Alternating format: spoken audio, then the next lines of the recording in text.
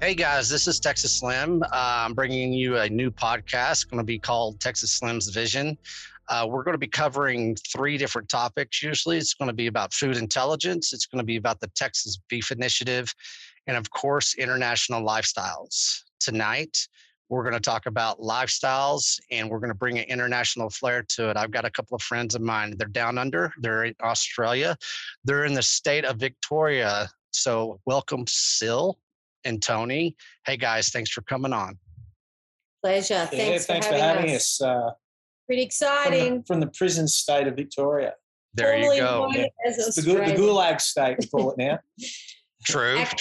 We've heard a lot of stuff about what's going on, and that's one of the reasons I wanted to kind of have this conversation with you guys and basically kick off the podcast and let people understand what's really going on around the world. And I think Australia is getting kind of hit the worst. So kind of, you said gulag, Tony. What are you seeing? What are you feeling every day? Kind of give us a little bit of an outline so we can kind of paint a picture here. So, look, you can only describe it as a rapid erosion of basic rights. Yeah. Basic freedoms. Freedom to travel, freedom to make friends. A living, freedom to socialise, freedom to even be with your family, freedom to health, even be outside. Right. So what do you mean by that when you can't go outside? Okay, so Melbourne was in a great... Melbourne particularly, not where we live, so that sort of changed. The regulations changed by region. The Melbourne people have been particularly hard hit where, so the rules have been something along the lines of, at its worst, you could only go outside for, I think, 1 hour a day, and only if you were in the process of doing exercise. So, even if you sat down at a park bench to take a breather, you would potentially get harassed by police and fined. Yeah. While you must be wearing a mask, and if you were caught, more than 5 kilometres. 5 kilometres from your home, you would be fined. Nighttime curfews. Military presence on the streets. Yeah, now this is 60 that's just a sampling of the draconian regulations that we've been subjected to. Yeah, as far as that, it seems like it's kind of like a drip approach and kind of how they're trying to test everybody. And it seems like it didn't all happen at once, but it was like a sequence of events. Is that kind of that's my take on it? Is that kind of how it started presenting itself? No, actually worse, much more insidious than that, I think. The way I perceive it is it was all at once, but to make it even more damaging to the population. And like a psyop. Like a real psyop as taking and giving away rights willy-nilly. At his discretion. Like taking them all away, giving a few back, and just when you think that you're getting some freedoms back, taking it all away again, giving a few back, taking more away, to just really, really mess with people's minds big time.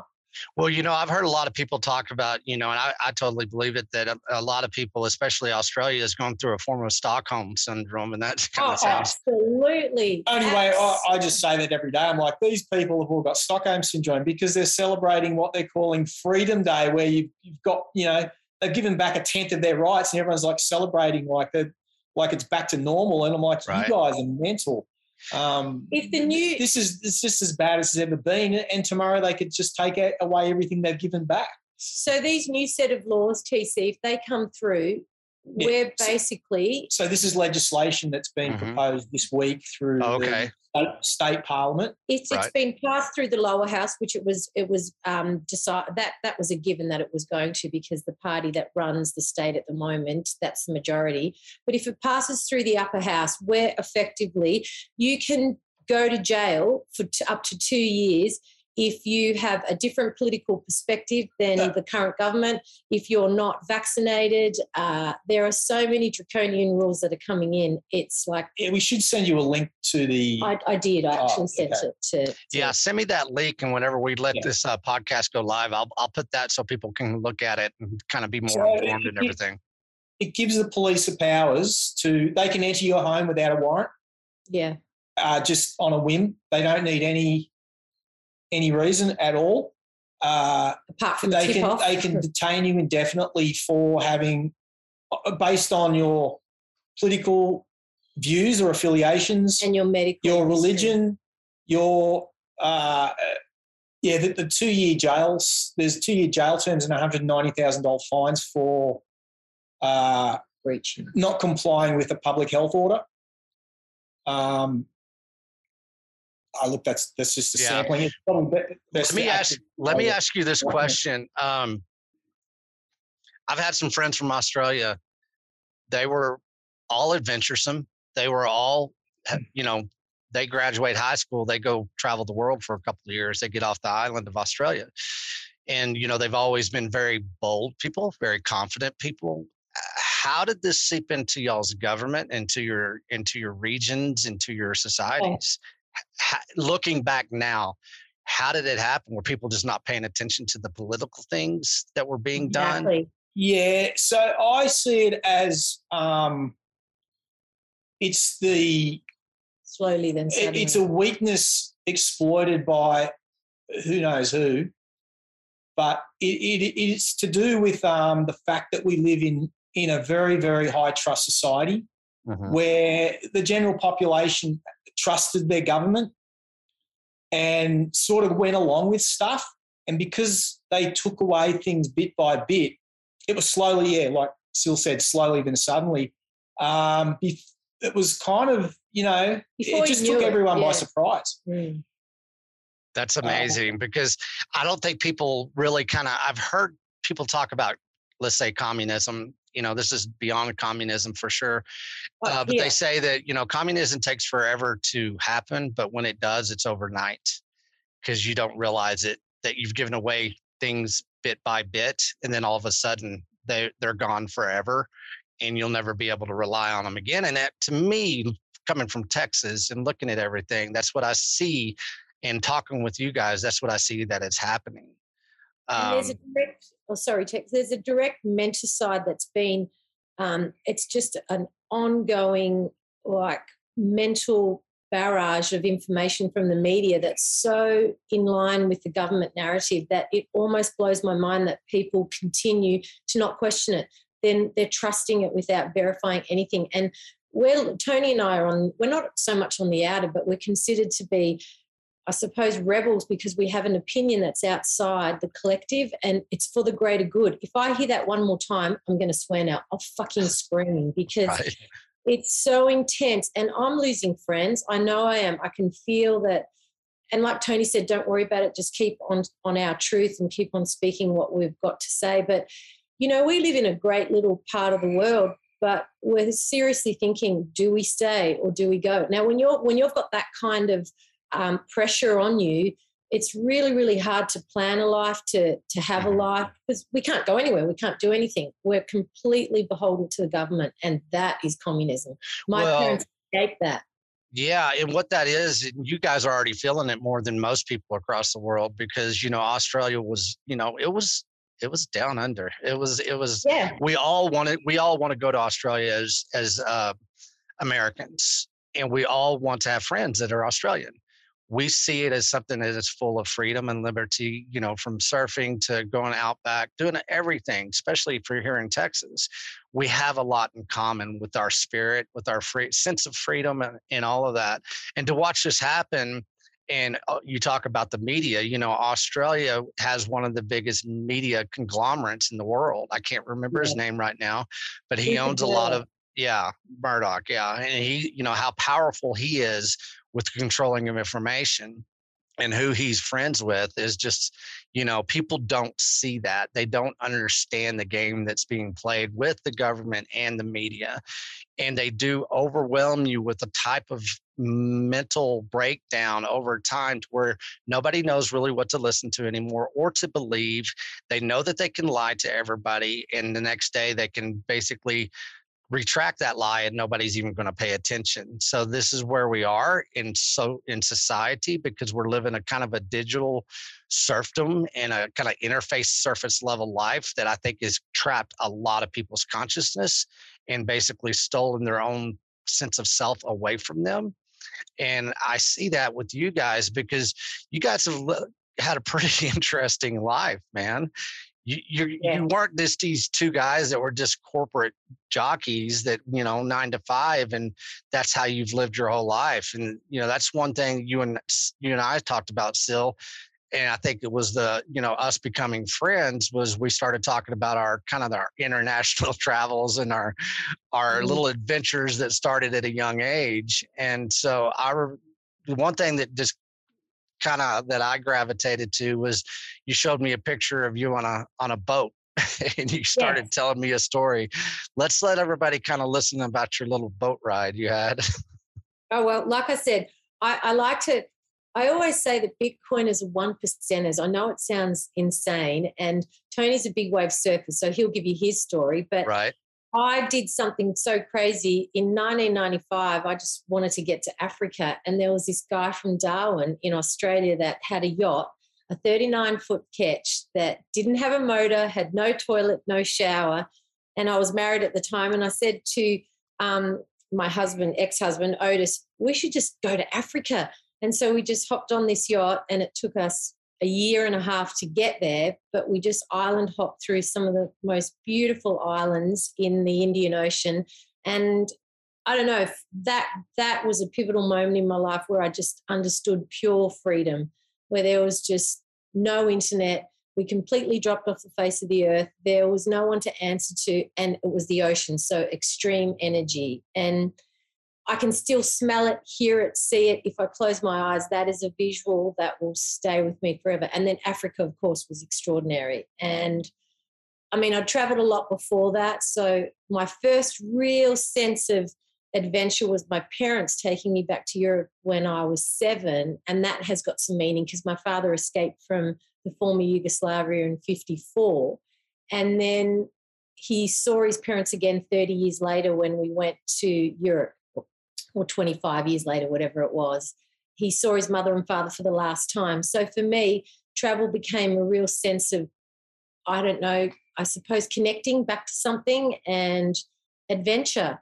And we don't have that anymore. That's kind of, my kids won't feel that. I'm pretty sure they'll never have that sense of freedom that I had. So for me, the boat trip was, extraordinary. Yeah. You said that took like a year and a half? Sure did, yeah. Did you? We stayed in Cocos Keeling, which was the last Australian. It's kind of like it's a government atoll island that was kind of like their quarantine station. So we spent 2 or 3 months there. Then we went to Mauritius, to Reunion, to Madagascar, and then, like I said, the southwest coast of Africa. That's amazing. Okay, this brings up a question because I think that we're going to go into some type of we're going through a food supply reset. So you're on the ocean for a year and a half. How did you guys sustain? How'd you live? You didn't live at the Walmart. You didn't live at the supermarket. No. That's a really good question, and it really connects back to what you're doing. So we would have the fresh produce that we would purchase before we left from whoever it was, like markets or just the greengrocer, which wasn't really a greengrocer, Walmart, like you said. It was just a couple of stalls, usually with people that really understood how to cultivate the land. And so you had the fresh food first, and then you would just fish for what you had, and you'd have to eat because there was no refrigeration on the yacht. This guy was an engineer that just dropped out of life, so everything was solar powered. We didn't even have a motor, so he was completely using a sextant and the stars to get to where we had to go. It was just it was like being a pirate in the 1990s. It really was. And I suppose the greatest thing about that was that we just lived really, really a healthy lifestyle, except I've got to say, being out at sea for 2 and 3 weeks at any given time was pretty hard on my body because I was lacking nutrients, of course. Sure. I was getting the fish and the fresh produce, but it was a harsh way of living. It was. But I survived it. Well, yeah, I mean, that it's not like you're going to be water world and be forever on the water. So you've got, you were starting out healthy. You're healthy now.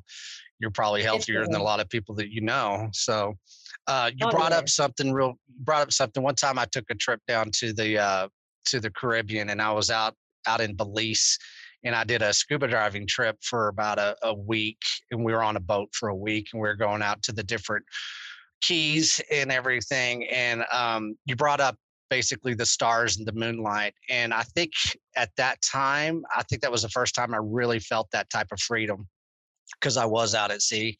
And, I'm just so terrified that the younger generation is not going to understand what that type of feeling is that you said and that I can reflect on right now.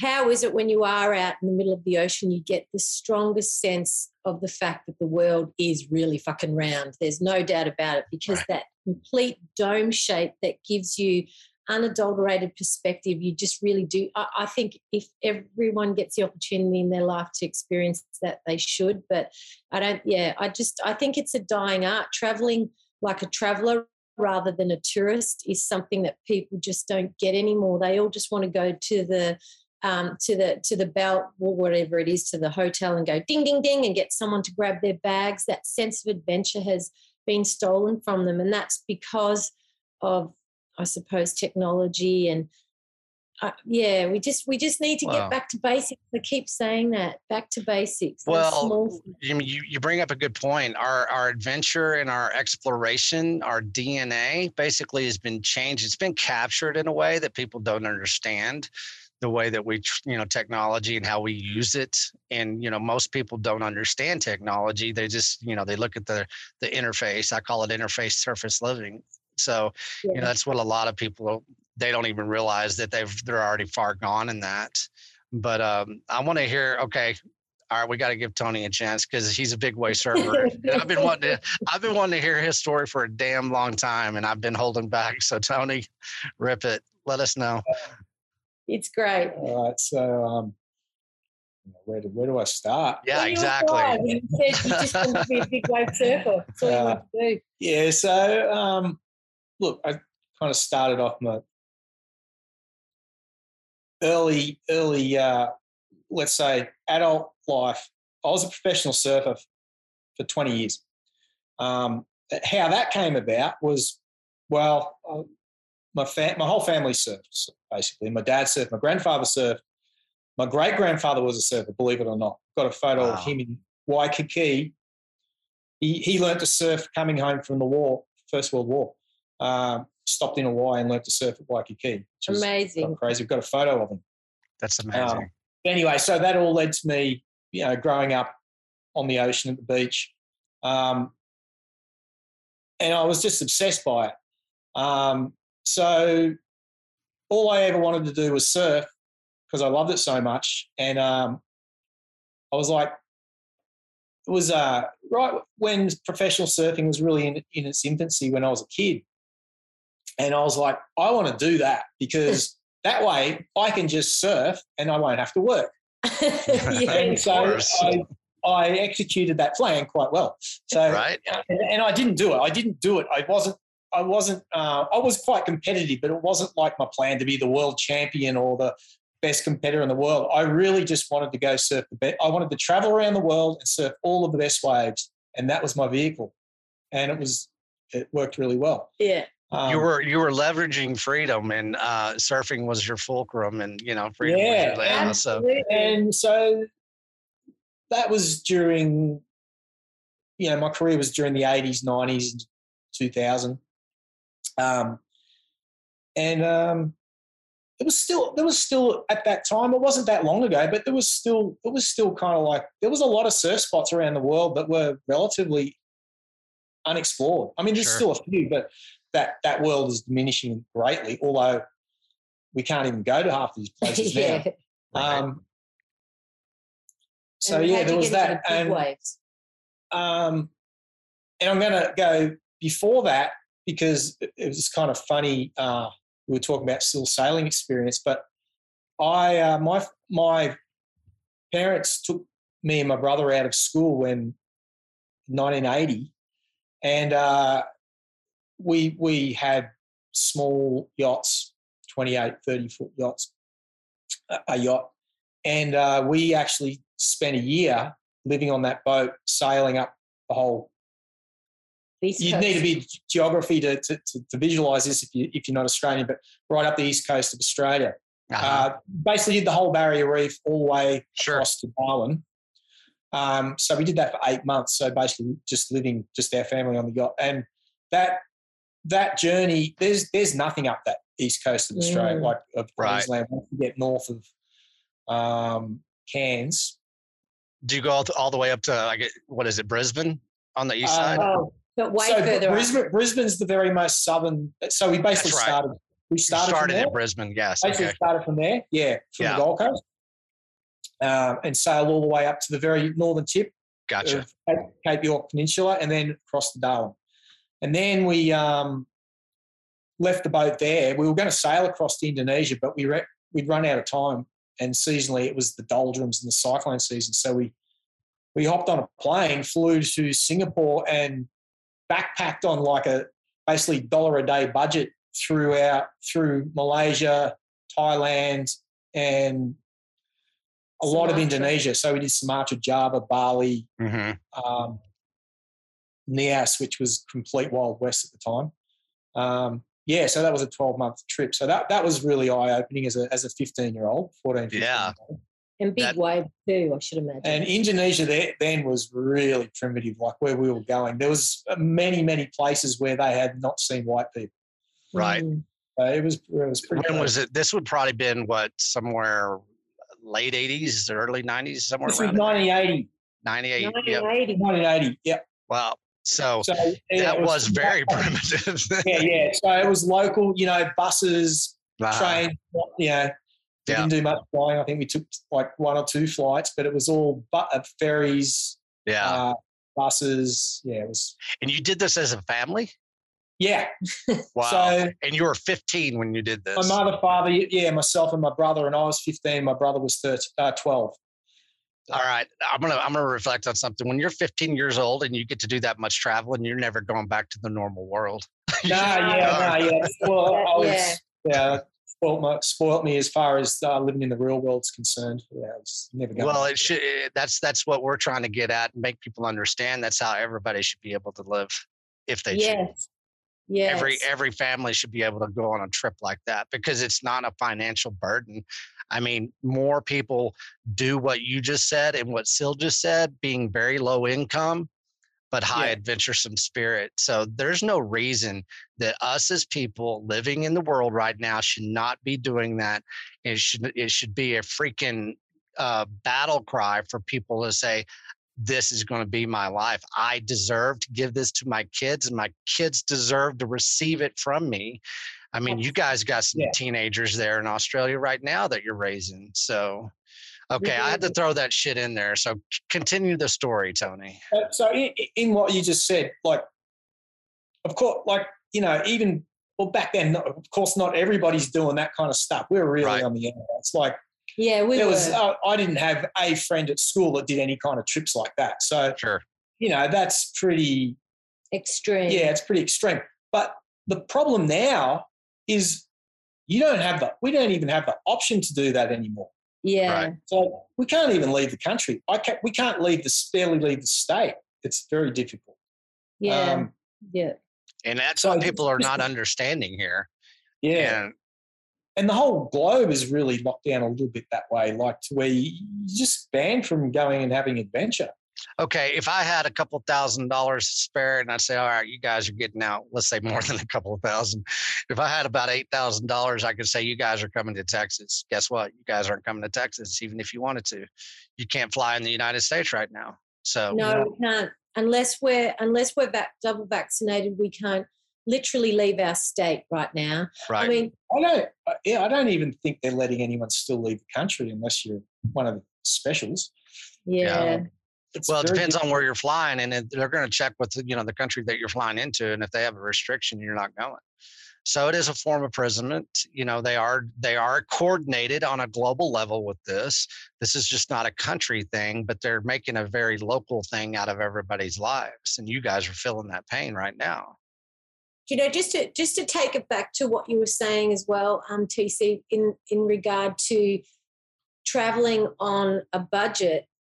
We could do that back in the 80s and the 90s, even the early 2000s. You could travel on a small amount of money as long as you didn't have all of these expectations to consume out of control. And this is another thing, like this is why we are in so much trouble, because everything is back to front. Everything just it's the value of your time is to do with money so that you can purchase shit you don't need. And I think that's where Tony and I are finding it really hard to just live in this current world, because it's just become a place that we're not into. Like we keep saying, we're living in clown world. Yeah.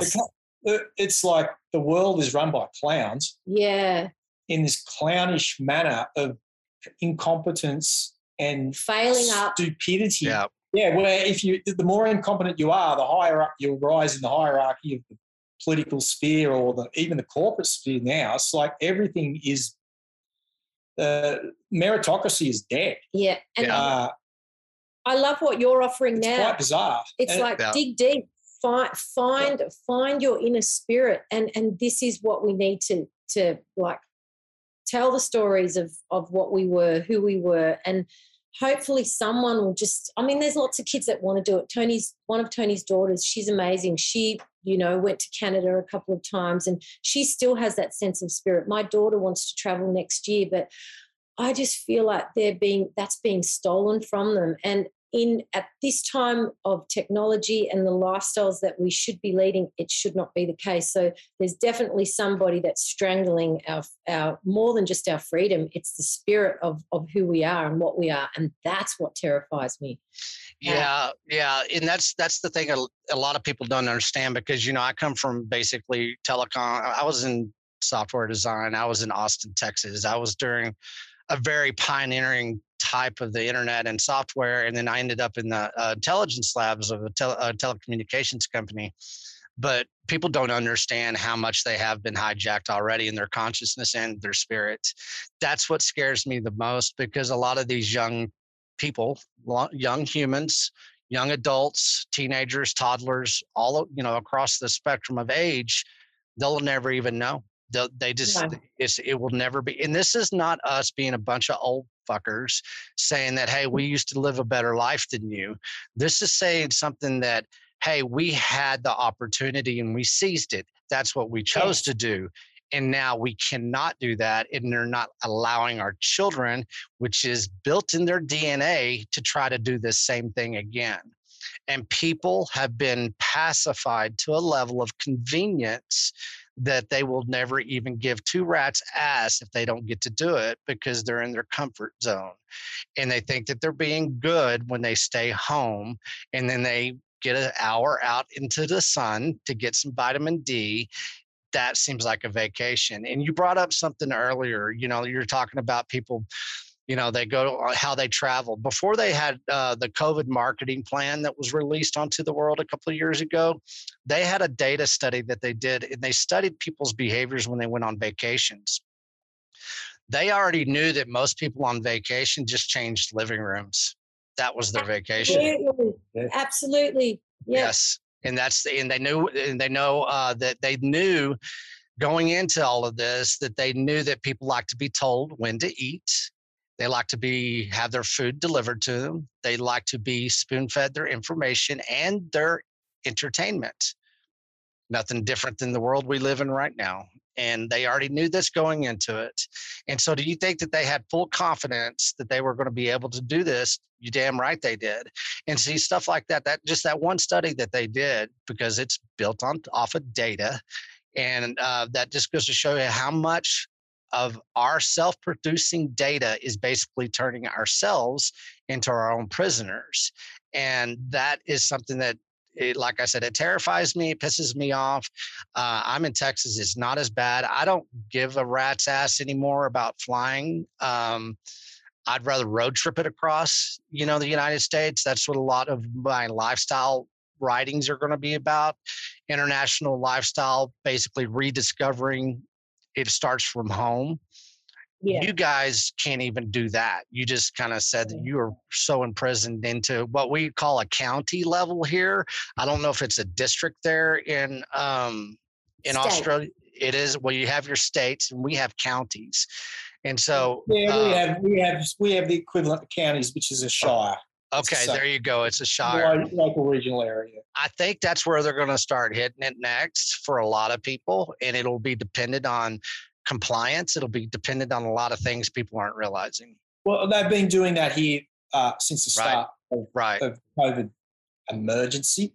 Right. They've been locking it down by the shire, each regional shire. There you go. Melbourne area had different restrictions from others. Well, the worst in the world. And, so they've been doing just like that. So that experience been going on. Yeah. And they're winning. And there are people, when I explain to my friends, don't you want to have the freedom that you had before? I've traveled around Australia. I've driven around Australia a few times, and it's the most extraordinary country, but you can't even do it. Yep. My brothers, one of my brothers escaped over the border a week ago because he just couldn't stand it anymore. He doesn't want his children to have to wear masks at school, so they've pulled their kids out of school.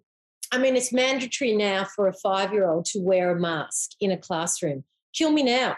That's criminal. That is. Of course criminal. it is. Of course it is. And what they do, Tony's even said that children globally are suffering. That's what we were talking about this morning. But if you take away someone's sense of freedom, you own them. You own them. Of course you do. I mean, I it's my cat in. One second. And the thing about it, Tony, let's still get her cat in. What that really reflects on that this has always happened throughout history. This is just a different form of doing it. And what people don't understand is throughout history, people had to fight because they had to fight against this type of oppression. And the thing that they've been able to do is take the fight out of most people in society because of the comfort levels. And that's where I get into, what I'm doing with the food intelligence and how the food is now being used as a weapon against us, and they're just now getting started. So there's so many things that they have control over now that they're fully confident in that, I look at it like this. We're the 1% of the world right now for several reasons, because of Bitcoin, because we are maximalists in the Bitcoin world. And the other thing is that we truly get decentralization. The other is that we don't mind fighting for our freedom, and then we're going to go toe to toe with the world, and we're not going to basically, we're going to lose some battles. We know that. And, I had a thought today that I was going to share with you guys. The Taliban's very inspirational to me because you know what? They lost almost every battle, but they won the war. So, you put it in perspective, is like there's going to be some shit that we have to go through to basically, but one compliance means 1,000 you don't see. And you guys are seeing that right now. Oh, Tony says that every day. Right now. Compliance is just not an option. No. You go on. You comply. Even with one thing, I think you're done. You're cooked. So we've said we're prepared to go to jail on this one. If those laws get passed through, I mean, I've heard, once again, I haven't verified this, but there's a lot of talk that judges and MPs, they've all been bought. Yeah, of course. Yeah. The story we hear, and it's a story, it's just whatever, that Australia has been bought by China in a lot of ways on the corporate level. Corporate education systems, especially at a university level. Oh, yeah. Is pretty much infiltrated by the Chinese Communist Party. Right. They are like indoctrinate. This state, actually, education was the biggest export of To the China, state. So, yeah. Right. And that's mostly to Chinese. Right. So a huge Influx of- chunk of our economy was based on that. So Really? And then Okay. our premier did a deal with the CCP secret deal, not yeah, and the federal government. for the Belt and Road Initiative. Yeah, Right. So, And then the there's federal a lot government- of smoking guns pointing to some infiltration of the higher, ownership of us by the Chinese. like even as far as our political, educational, and even corporate world goes. Right. Especially because so much of our primary produce is exported to China as well. A lot of industry, we're really over reliant on those guys. So if you had to predict, because you guys are going to have to do a little predictive analysis moving forward, what do you see? Paint a picture for us. What do you see happening? What do you see you guys doing? And how are you going to leverage your past, your knowledge of the world? What are you going to do? Tony asked that question yesterday, and he said, "Sil, we need to have a plan. What are we going to do?" And right, do you know, it's really hard. If we could build a boat, I'd love to take everyone along on a journey with us, but we're not building a boat. Right. We buy a boat, you know, and we it's like sail the fuck out of here. If these laws pass in this state, you can't live under that. Right. I think you have to get away. You have to get away at that point. There's no, because you can be. It means you could have a conversation like this, and if because they pass laws in this country where the police can now monitor your social media. Sure. Okay. And they can edit your social media. Right. Okay. And so they're allowed to do that legally. So what that means is, if they don't like you, they could actually edit. Incriminating evidence stuff into your social media posts and come and arrest you for it.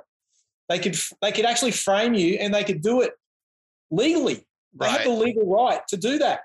It's crazy.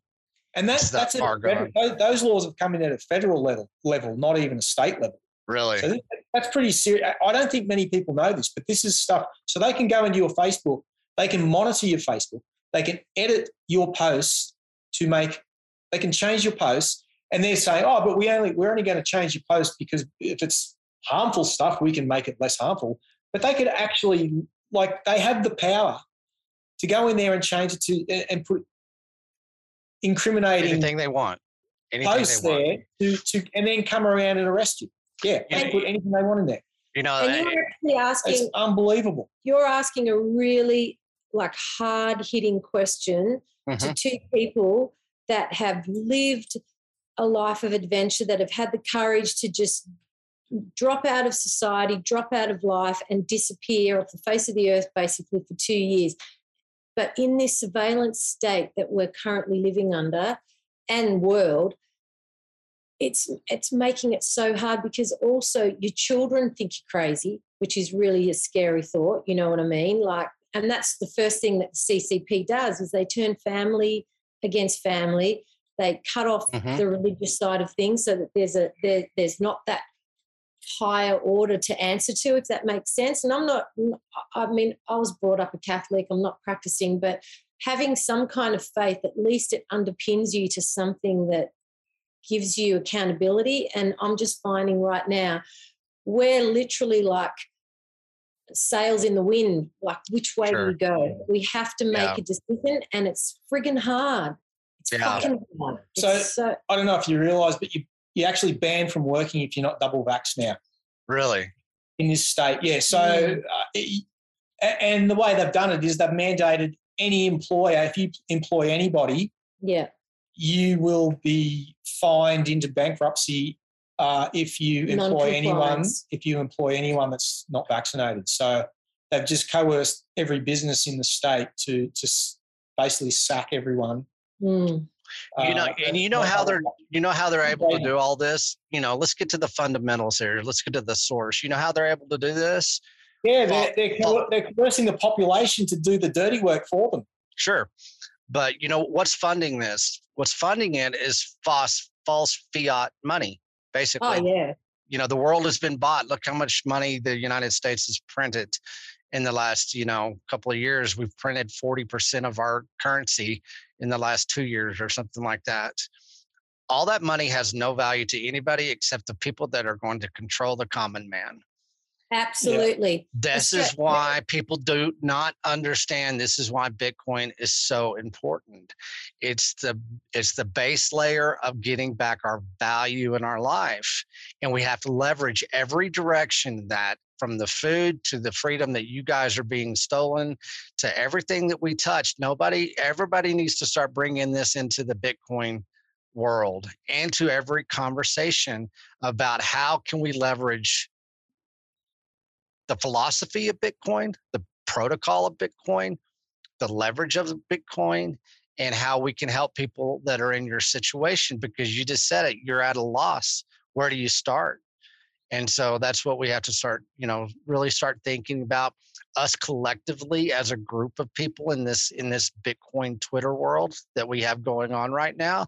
We've got to help each other out. We've got to stay informed. We've got to hear from everybody from Australia to Croatia to Indonesia to Malaysia to Thailand to Europe to, everywhere from Texas to California. And, that's something we have to start doing, because there is no way for you guys to live to have to be freaking processing this crap every day.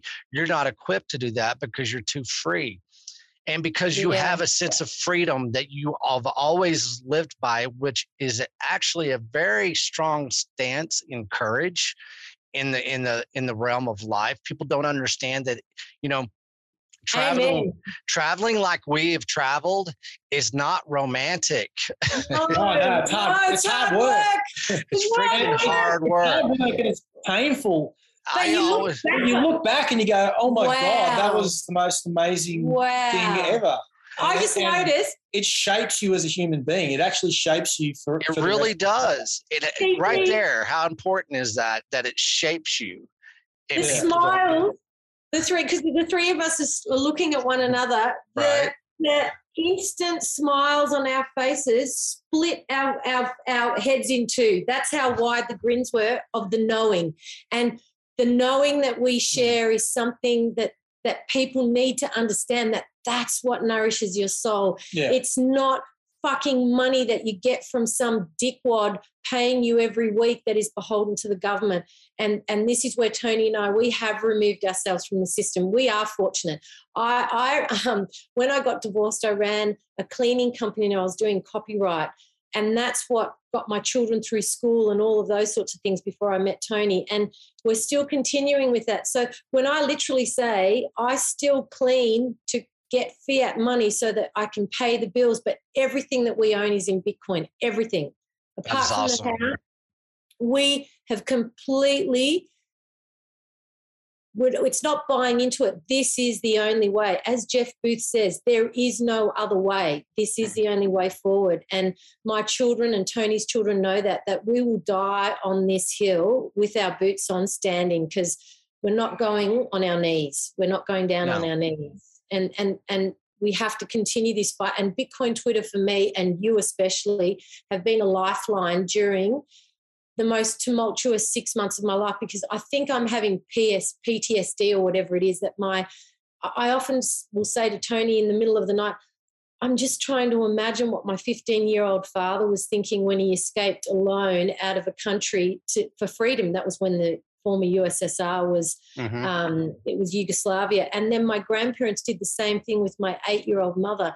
So this is real. And people need to understand we're not just carrying on because we want to create some kind of drama. I'm not a drama queen. I'm the furthest from it.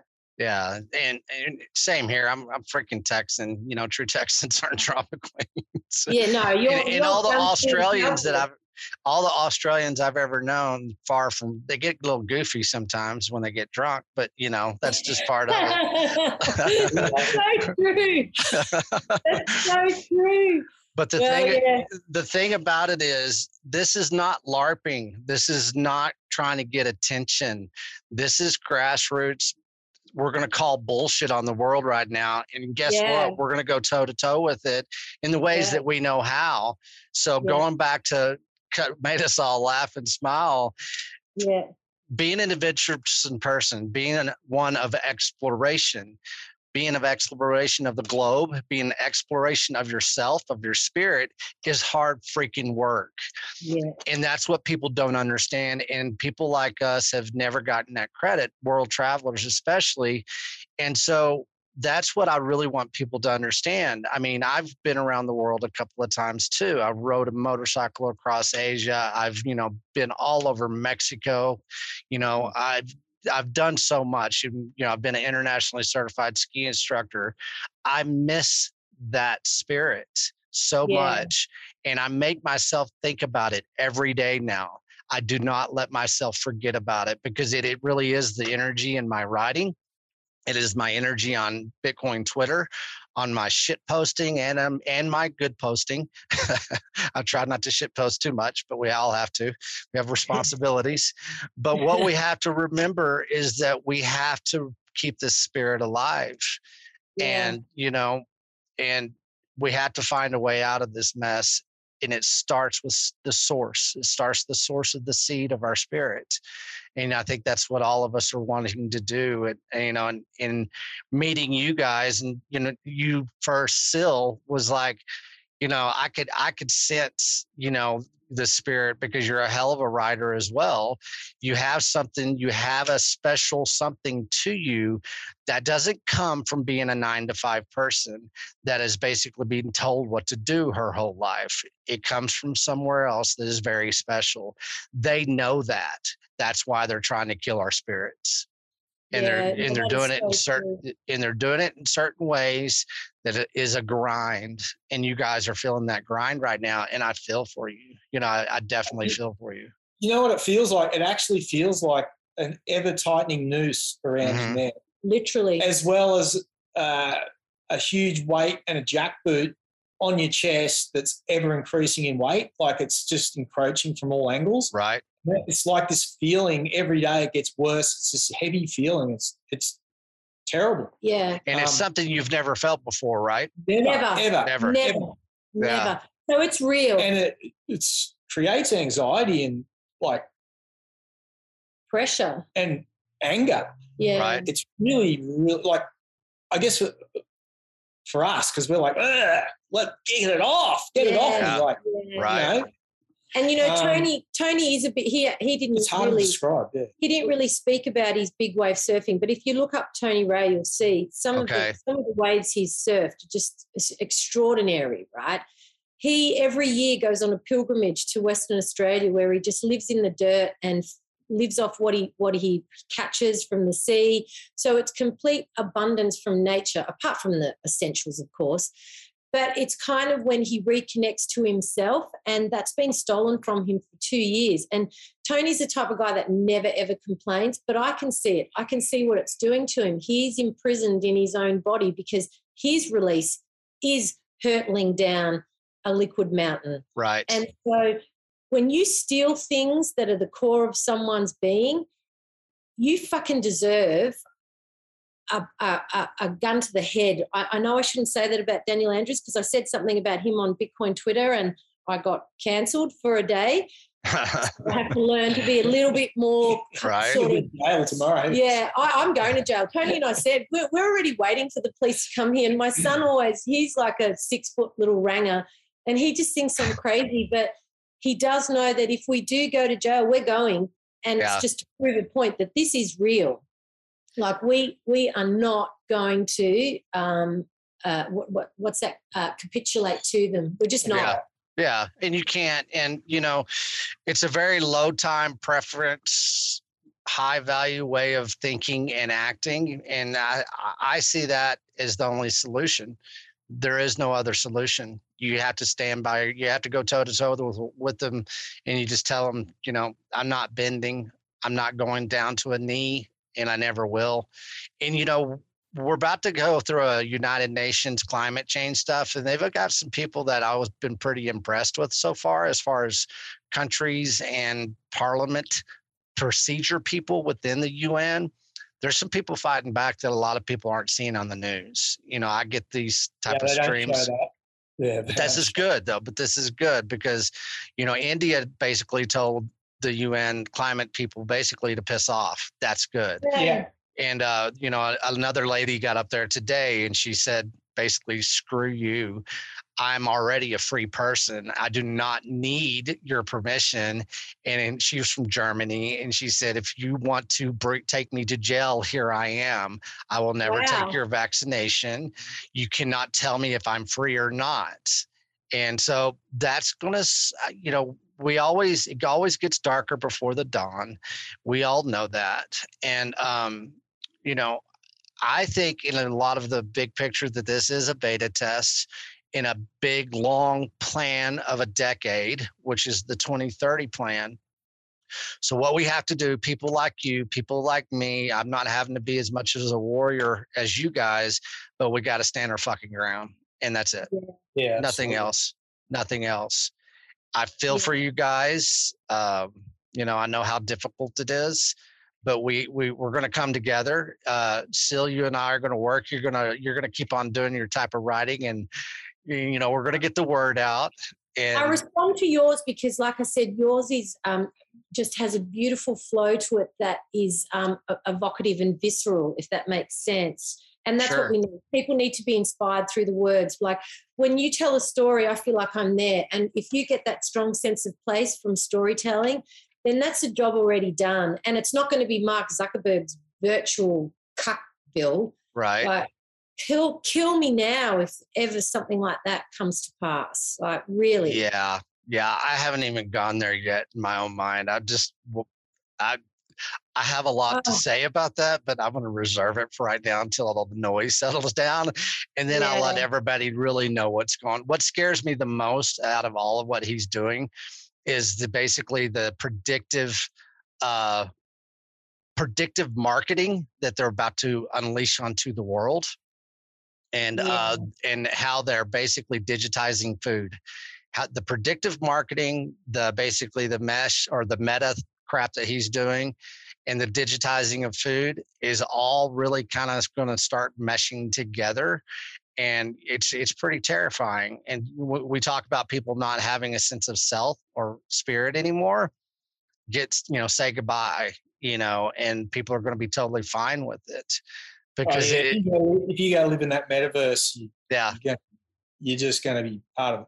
It's like cooked. I mean, it's like the Matrix movie. Yeah, it really is. If you immerse yourself in that, you basically in the twilight. Well, you know who they're going to come after with that. They're going to come after the kids, and they're going to come after senior citizens. Yeah. And they're going to come after the old people, because the old people say, well, I wish I could have gone to Hawaii. Well, now you can. And so. Well, they're really coming after the kids mostly. Yeah, for sure. You get the kids addicted to that, like social media, and like they're done for life. Like really hard. It'd be really hard for a kid to come back from that. They live their first 10 or 15 years of their life like that. Yes. They're not going to want to come out. Yeah, no, they're not. No. And that's one thing. Tony and I, we raised our children pretty much without any internet.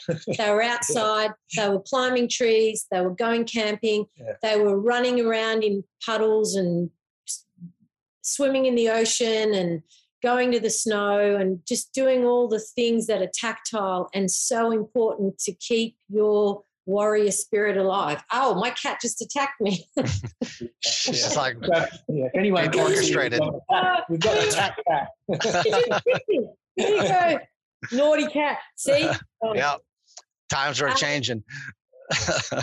I'm like, this is so good to speak on a level, because we feel like at least you on the other side of the world, like I feel your energy every day. I speak about you every day, and it's kind of like having an anchor in a world where, in Texas at least, you guys have got a lot more freedom than we have. You're more inclined to actually fight for it too. Australians have just rolled over and died, and I'm so disappointed, except my mother. Yeah. She's a 76-year-old warrior she knows what's going on. Her and Tony were onto this way before I was. I knew something was amiss, but I wasn't quite sure what. And Tony said to me, this is really bizarre, about 3 years ago, we were at a campfire, and he's never, like, he never speaks anything too dramatic. And he just said, Sil, we are heading for something so scary. I don't know what it is, but I hope I'm wrong, but it is really scary. And it's here. And here it is, right? And COVID just exacerbated that whole sentiment and gave power to the most corrupt people on the planet. And we are in our lounge room every day. We say we're fighting a revolution with you guys in Texas, with people in Miami, with people in Malaysia. Like, there's this great kid. I don't know if he's a kid. I think he's about 25 or 28, Raj, in Malaysia. And then there's Luke Mikic, who's up in Brisbane. And they're all on Bitcoin Twitter, and we're all fighting for sovereignty. And I keep saying this, and my father said it, and Tony says it all the time. We're all just one generation away from losing our freedom, and kids need to understand this, that this is something you have to fight for the rest of your life. You can't just become complacent and roll over and say it'll pass. It won't. No, it's not going to pass. And you know what you guys, I'll just make the suggestion, you know, a lot of people don't even understand about the American Revolution. Only 3% of the colonists participated in the revolution. It wasn't a majority. And so we have to keep on saying that. Let's bring history back, and let's bring a perspective back. It was only 3%. And just think about, only 1% of the population of the world is going to make Bitcoin happen too. So it's not a numbers game as far as majorities here. It's a quality of movement, of action, of standing your ground. And so, you know, you just brought up some names and everything. We need to get them into the conversation with this international lifestyle podcast that we're going to start doing. What I'm going to do is I'm going to edit this. It won't take much. I'm going to probably get an intro to it. You know, this is going to go, today is 2 days before Halloween. So hopefully next week, you know, we're all going to be hearing ourselves on Bitcoin Twitter, and we're going to have a podcast that we can listen to. One thing I want you to do, we're going to do this again after this airs, because we're going to get some traction on this. Okay. So tonight or today over there, it's nighttime here. I want you to get on Twitter, and I want you to kind of just say a little bit. I put a post up and I said, hey, there's a podcast coming, and it's called Texas Slim's Vision. So you guys get on there and start spreading the word, and start inviting some people, start making a list of people that you think is going to be good for these conversations.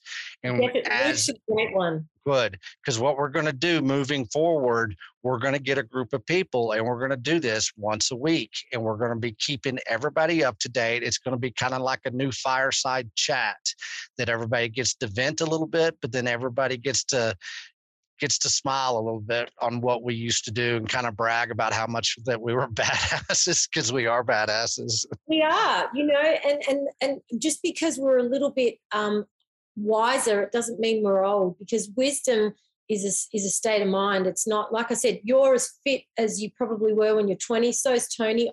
I am too, I can say. And also another thing that we have to reiterate, which goes to your food initiative, you are what you put in your body, and just that cooking and things like that, they just have to be brought back into our daily lifestyles. It's really important. That's been lost somewhere in translation, the way I was brought up, the way Tony was brought up. It's just convenience has taken over culture. And it really is. Yeah, so what we need to do is really, I'm with you all the way on that food intelligence. I think that's imperative for kids to stay sane in this insane world. Yeah, it really is. And, you know, I've written a lot of, you know, articles so far. It looks like I've got picked up by an independent media company too, which is going to be good. I'll be able to announce that. So that will get a lot of, hopefully a lot of traction out there that they get to basically post it. It's going to be the same delivery of content, so that I get to write whatever I want to. So I'm going to bring y'all's story into everything as well through my writing. And like I said, they've got a international audience, and so this is about to start taking some traction. It's going to start picking up some steam. So we're just going to keep on doing what we're doing right now. And you know, we've been talking about this for about 3 weeks. Yay! Now we've done it. We did it, man. You're a doer, and Tony and I respond to doers, because I I sometimes say I'm always on the move. That's just what I do. Right. I can't sit still. But this is something, and just to get off topic, because you keep saying, what are we going to do? Well, right now we're fighting here in this state because Sure. I have to be true to my 16-year-old son who needs to finish school, I suppose, because at least he's still in an environment where we have a lot of influence on him, and I know he's responding to that. Mhm. So if I do go to jail, I often say to him, I'm going to give you Texas Slim's handle, and you just have to say, Tony and Syl are in jail. But There you go. Not yet. Yeah, so, I mean, look, the two things we've been doing is to fight back a bit. There's only so Orange much we can pilling. do, but we've been trying to wake people up to what's going Right. on. Yeah. Right. And, hey, just go buy a bit of Bitcoin. And we've done that. Get some of it. Yeah. And so nearly everyone in our family now owns Bitcoin. Yeah. That's awesome. So that's a good start. Yeah. And there's a few other people in the community that Responded. have gone out and had a good Mhm. look, and some of them bought some Right. want to. But yeah, so they had a little bit of traction there. So those are the things, and just And this will help. This and I think conversation. those. I think once people, if you get into a bit Bitcoin and you figure out what it is a little bit, that wakes you up on its. It really that does. is what will wake you up. Yeah. If you can understand the protocol, even at a very rudimentary level, you will start to wake up to what's going on. It will, Because yeah. the Bitcoin protocol It's a embodies the lifestyle. values of freedom and Mhm. self-sovereignty that we're so alarmed about losing, that everybody, not everybody, but so many people are just seem completely blind to, Yeah. completely oblivious. And you know, I wouldn't be doing what I'm doing if I wouldn't have found Bitcoin. I'd be doing things differently. Same. I wouldn't be as enlightened as I am. I wouldn't be as awake as I am of the And past. courageous. Actually, Yeah. on the other way around, we kind of got into Bitcoin because there was a couple of reasons, but I think it started listening to Jordan Peterson. Yeah. Was it? For me, really changed my view of things a lot. Okay. And then when we went, somehow got into Bitcoin, it was actually through his brother. Yeah. He's been banging on about it was a since. catalyst, but because of the stuff I'd learned through Jordan Peterson, when I had a look at it, I was like, oh wow, this actually is money that embodies Value. all the things that he's kind of teaching. Sure. Yeah. So it kind of went the other way. But That's then- cool then though. it was That's a like good story. It was like this loop that Right. just really accelerated the whole thing. Yeah. Yeah. That's kind of awesome because I like to hear that, because no matter what, if you have that yearning for the value that we talk about, you're going to find Bitcoin. Yeah. You will. Bitcoin finds you somehow. Yeah, exactly. Somehow, you know. You see, it comes back to the core of what you are about, the source of the seed. It Yes. comes from the very beginning, from the germination of that one seed that embodies who you are and what you're about. And Bitcoin's just energy. And It really is. energy is actually energy is seeking Bitcoin in every facet of life. So freedom is the biggest thing. When someone says to me, I will say it till the day I die, what is Bitcoin to you? It's just freedom. Legacy, but freedom. And without freedom, there is no legacy, is there really? Because No. you've just been pathetic then. If you roll over and die, you're just part of the problem. Yeah, and that's something I'm bringing back within my writings as far as, you know, the heritage of Texas. And I want to bring back legacy, heritage, and tradition into people's conscious thought. And that's something that probably, I think we've been going on a little bit over an hour here. What we're going to do is we're going to pick it up there in the next cast. It'll be part 2 of the original Texas Slim Vision podcast. And so let's kind of shelve it there, and we're going to let everybody kind of listen to this, kind of give us some feedback and see what you kind of thought of what we're talking about. How do you want to contribute? If you'd like to have a discussion with us, and then we're going to sign off for now, but I want Tony and Syl to say whatever you want to and let people know what you're thinking or whatever. And then we're going to go ahead and end this one. Okay. So I'm just going to say, Texas Slim, AKA TC, thank you for reaching out, because your turn of phrase is what initially gave me hope. And now I just feel like I've found my tribe, and this is the army that I want to go to war with and on, and I'll die on this hill. Seriously, I mean that. Like, from the bottom of my heart, I thank you. Man, it's been my pleasure meeting you guys. And we have to give credit where credit was due. It's Bitcoin, just like we were just talking about. What about you, Tony? Cheers to making new friends. Yeah. So here. Yeah. Right. Like-minded people. So hard to find like-minded people in this world, I've found. Yeah, it's true. It's not that easy. So, and courageous people to go against the grain of society. Yeah. And thanks for. Yeah, I think you're going to be a catalyst for us to getting into a bit more action on this, which is needed. Which is needed, because I don't know what do they say? Evil will persist when good men do nothing, or something like that. I don't know who said that. Right. It's quite a. And if not us, then who? If not when, then if not now, then when? So. Well, the time is now, and truth always prevails, and courageous people take the lead. And, I have no doubts about that. I couldn't live any other way. And I would not allow myself not to meet people like you guys in my life. If I'm not surrounded by like-minded people, I move on and I find them. And I'm on a quest to do that for the rest of my life. And I know that that's at stake right now, that they're trying to shut that off. So what we're going to do is we're going to bring this really hard and fast from here on out. You guys are going to be welcome on every podcast that we do about lifestyles and everything, and then even on some food intelligence. So we're going to work together as a team. It has started. There's no turning back.